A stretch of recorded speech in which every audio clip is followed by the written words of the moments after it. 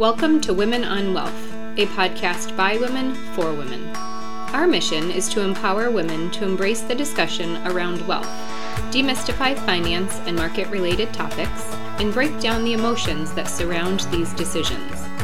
Your host is Julina Ogilvie, partner and wealth advisor with Principal Wealth Partners. She's a certified private wealth advisor and a certified investment management analyst with over 25 years of industry experience. Welcome to Women on Wealth. The following is a webinar that was recorded with slides. If you would like to access these slides, please go to julinaogilvie.com, select the video link. Thanks, and I hope you enjoy this very insightful discussion.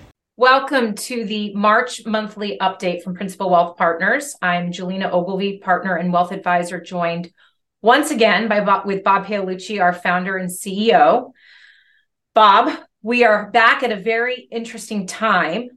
We were planning this monthly update, and as we were doing so over the weekend, we found out that there were three unique bank liquidity issues. The most popular one being on Friday with Silicon Valley Bank.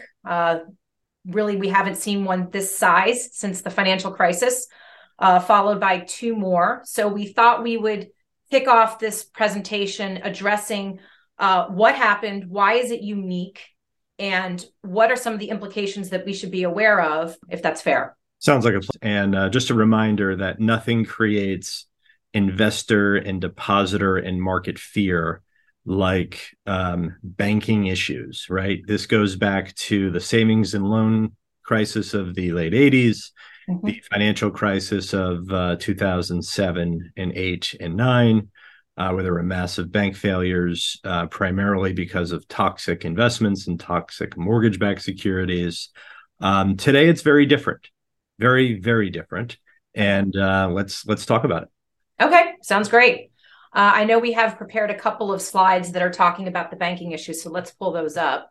Yeah, so the bank that's been in the news, if everyone's been listening, is a bank called Silicon Valley Bank. Silicon Valley Bank was a very unique bank, a major lender to venture capital companies. So new companies in the tech sector, the biotech sector, venture capital companies, which are private equity funding companies, would help some of these private companies become bigger companies and eventually go public. So there was a bank, obviously, in Silicon Valley that would cater to the deposits and operating accounts needed of any business, but very specific to these types of businesses. And they would also lend money to these same businesses. Now, the requirement at Silicon Valley Bank was unique, not unheard of, but unique, because this bank was going to deal with large sums of money and actually lend out to these new businesses. They required that those businesses keep all of their cash at this bank. So Silicon Valley Bank has existed for about 3 decades. It wasn't a mom and pop bank. Their depositors were businesses primarily. And most of the deposits at Silicon Valley Bank were in excess of $250,000. And I know that sounds like a lot, but you have to think about it this way. When a lot of these small technology companies have to, make payroll, right? Their payroll might be $10 million a month. So it's very common for business clients to have way more than the $250,000 FDIC limit in a bank account, because weekly millions are coming in and out of these accounts, right? That makes sense? Absolutely. So Silicon Valley Bank, very unique. You don't see many banks like this in the country. They were in a bit of a pickle because these institutions, these technology institutions, VC companies, were pulling more money out to pay their staff. They weren't having as much money come in because, obviously earnings for those types of companies are down. It's not the best environment for those types of companies to make a lot of money. So there have been a lot of withdrawals, in essence, and not as many deposits coming in. And then late last week, Thursday into Friday, there was a bit of a run on that bank where all of these small to mid-sized businesses were just taking money out because rumor has it Silicon Valley Bank was looking at a liquidity issue, right? They didn't plan ahead. They didn't think that 20, 30, 40, $50 billion would come out that week. And what banks typically do is they have their excess reserves, the deposits that people and institutions make. They invest them in very liquid treasury bills and bonds, some government mortgage-backed securities, all that stuff. All are very valuable. Again, they weren't investing in junk mortgages. They weren't investing in garbage securities. Those regulations have changed. So all of the excess capital that these banks have, really think about it, they're in the government bond market, whether it's short-term bonds, intermediate-term bonds, long-term bonds. Right. The problem, Julina, is with some of these regulations that the banks have, let's say, two accounts where they put these bonds. They have an account that is dedicated to holding these bonds until maturity, and they have an account that's available for sale at all times. Okay. So when Silicon Valley Bank sold bonds to create the cash flow that they needed, they had to sell bonds at a slight discount, about a 10% discount. Why? Well, because the bonds that they sold had a lower rate than current interest rates are today. And because of that, those bonds look slightly less attractive. Yes, they're government bonds. Yes, they wanted to hold them to maturity, but in a pinch, they had to sell them. And if you sell a 2% bond in a 4% environment, your bond's going to come down a little bit in value. Right. So Silicon Valley Bank was left with a $2 billion shortfall. This is a $200 billion bank. They were left with this tiny $2 billion shortfall. So on Friday, they tried to raise capital to fulfill that $2 billion shortfall, and they couldn't do it. So what did they do? They had to call the FDIC, and the FDIC said, hands off, stop the presses, stop everything. And then the FDIC, in essence, took over the bank. That was Friday night into this weekend.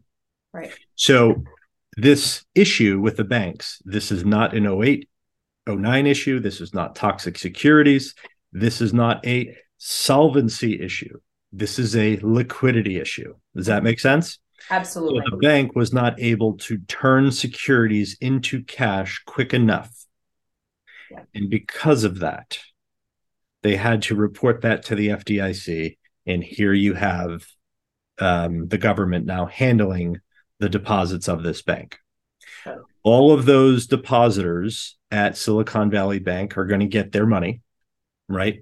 The government stepped in on Sunday to say, okay, this is a very different situation that this bank is facing, and maybe one or two or three other smaller banks across the country might be facing. And it's really due to the Fed increasing interest rates so quickly and by so much that the bonds that all these banks want to sell are worth slightly less. Right. That make sense? Absolutely. Okay.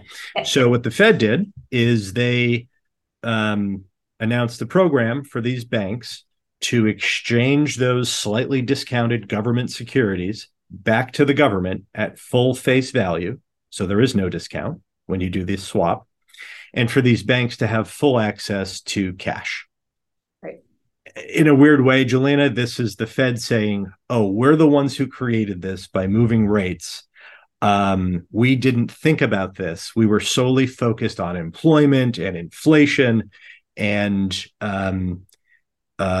we apologize. We're here to help. So that is what happened. Now, the questions that our listeners might be asking, Is my cash okay at my local bank? Yes, your cash is okay at your local bank. Again, this is a very, very unique situation that maybe a few banks are exposed to. None more exposed than Silicon Valley Bank because of the nature of their client base, which is mostly businesses, and the fact that most of the depositors, how about this one? Most of the depositors have more than the $250,000 FDIC limit. Sure. Yeah. So, yes, your local banks should be just fine. Again, if you want to be more cautious, if you have more than $250,000 in a bank account, you can talk to your bank about how to re-register your accounts. In other words, if Julina, you and I had a joint account, that account with me first and you second would be covered for $250,000. We can open up a second joint account with you first and me second, and that would be an additional $250,000 worth of coverage. So talk to your bank if you do have any concerns. However, I should point out that any cash held with us through our custodian Fidelity Investments, the cash account that our clients have through Fidelity is 100% backed by U.S. government securities. There is no price change, completely liquid, and there is no limit to the guarantee provided by the government. On top of that, there is north of a 4% yield. Absolutely. And I think, Bob, thank you for all that detail. And I would also stress that what your comment just now on how unique Silicon Valley is, when you look at this loan to deposit ratio that we have up on the screen, they're down on the far right, well away from the other banks. That is correct. There was this small bank in New York, Signature Bank New York, it was called. They had cryptocurrency related issues. Mm-hmm. They were also taken over by the FDIC. And then the trigger for most of this, I actually think, was going back to Wednesday. This tiny banking institution called Silvergate Capital went out of business. They were solely focused on the cryptocurrency market, right? And as you can imagine, that area of the market, I hate to even call it a market, but cryptocurrency related activities have decreased dramatically, and that market has become quite frozen. So any of those small banks that were solely focused on the wave of the future that is cryptocurrency, they're in harm's way. But again, that's not going to be your mom and pop bank. That's not going to be your local community bank servicing a diverse group of people and businesses. These are very unique institutions. Absolutely. And Bob, not only did the banking regulators approve all of this very quickly, but the Federal Reserve also stepped in, as you mentioned, which is unique. And I understand that they're offering loans to these businesses as well. That is correct. And that's what they actually announced on Sunday. So Jerome Powell is the one who really crafted this plan, saying, look, we understand what we did. We created a liquidity crunch where banks of all sizes, if they had to sell their government bonds that they bought over the past 2, 3, 4, 5, 6, 7, 8, 9, 10 years, if they needed to sell those bonds have lower coupon rates than what's being offered today. To provide a market offset for the lower coupon, you could still sell the bond in the market, but you're not going to get as much because new interest rates are higher. Correct. So if you're going to sell a lower interest rate bond, you're not going to get par value back. You're going to get slightly less than par value. Mm-hmm. So the Fed has created this lending facility for all banks where they can take those treasuries issued by the Fed and place them with the Fed. And the Fed will just wait until they mature in exchange for cash at the banks. Right. Very simple. And again, it's for banks that need to take advantage of it. Mm-hmm. So, really for any bank that needs to take advantage of it. However, that doesn't quiet the narrative of there was a run on a bank or two or three and that there's fear in the banking institutions again. So you're seeing a little bit of market volatility, specifically in the financial sector, where, generally speaking, as of right now, all of the banks are down in value. So meaning them as a publicly traded company, the shares of their stock, they're all down because of the uncertainty. I do think that creates opportunity, just like it did in 08 and 09. Right. There's certainly risk, and I think the risk is really around the lower tier banks who did not have chief risk officers, smart CFOs, a proper allocation of how much to put in that hold to maturity bucket versus available for sale bucket, right? Exactly. It's just like running your own finances. How much do you put in savings, to be held for a rainy day? How much do you put in your working capital account? And, to simply summarize it, some of these banks are being sold off because of the amount they have in their working operating account versus their savings account, where it needs to be moved over, really wasn't maybe as much as needed. Okay. Not that big a deal, but it does create a bit of a liquidity issue short term. Absolutely. And I think just one more point to drive home what you said before, which is so critical in this conversation, is that this was not a mom and pop type of bank. Exactly. So if you look at the breakdown, this is the Silicon Valley breakdown of deposit funding. Mm-hmm. So you see that the largest exposure that this bank had was to early stage tech companies, tech companies that are just beyond early stage, life sciences and biotech companies.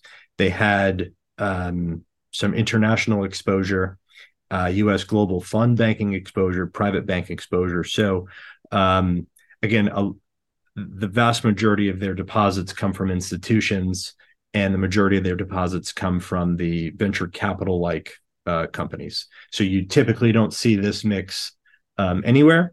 Yeah. But with Silicon Valley Bank. That's great. Thank you for going through that. Mm-hmm. And you also mentioned earlier that this certainly has implications into the market. If you can maybe talk a little bit more about what that looks like.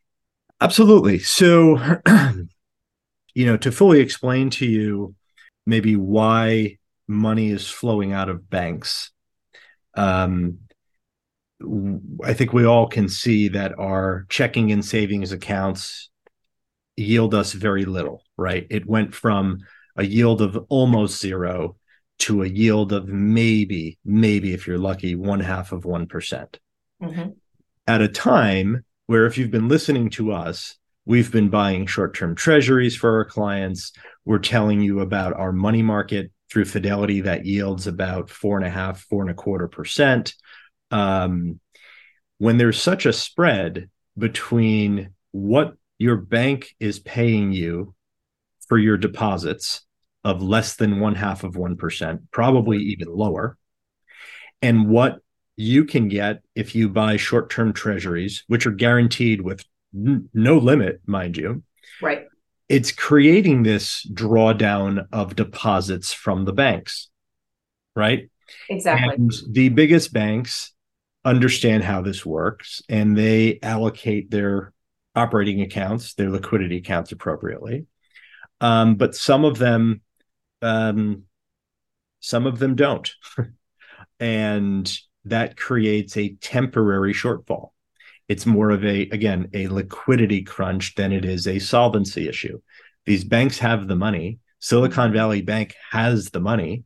They just had a funding shortfall. But because of that, the FDIC had to come in. So all those depositors will get their money back. Under 250, much quicker. Over 250, it won't take that long, but they will get access. Yeah. And would you also agree, Bob, that the money that flowed into the banks, especially during the pandemic, were at extremely high levels that we had never seen before? Absolutely, right. So if you think about the PPP loans, the forgiveness, the employer retention credits, a lot of these government programs that were available to businesses, mm-hmm. on top of private equity funding of startups and new businesses and new ideas, there's just been a massive amount of capital being deposited at banks. whether it's coming from the government or private equity into these institutions, all that cash was created and it has to go somewhere. So Silicon Valley Bank, I don't have the slide up here, but them specifically, they had about 19 billion in deposits as of about 3 years ago. And as of about 3 weeks ago, they had almost 200 billion. Amazing. So, I mean, that's just a massive shift. Sure. So how they were depositing those dollars behind the scenes, allocating to government securities, and how much goes into savings and how much goes into the operating account. Again, it was very hard for them to figure out the right mix because it just happened. Right. And, I think across the banking universe in the United States, certainly a lot of that cash inflow has happened. But according to the various charts, most of those banks have kept a lot more in their operating account in the event that there was a drawdown of money.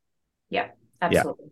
Yeah. So certainly the dynamic of the pandemic influenced financial support, fiscal support, the PPP loans, the employer retention credits, the creation of a lot of cash certainly made it more challenging for those not so experienced banks to allocate capital appropriately. Right. Okay. That's great.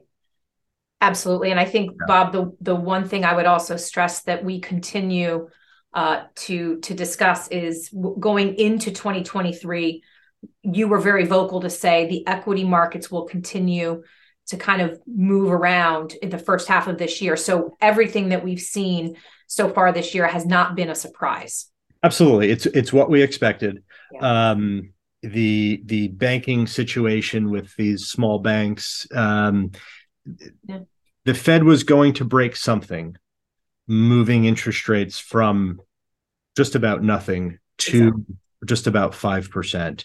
Right. And here we find the broken piece, which is a few banks. Yeah. And I think for them, that's the limit. That's great. For sure. So, Bob, thank you once again for all the insight. No, thank you, Julina.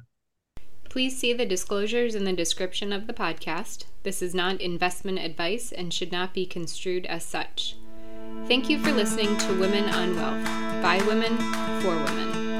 Stay up to date by subscribing to iTunes, Spotify, or wherever you get your podcasts. To learn more, please visit www.julinaogilvie.com or join us on Facebook and LinkedIn.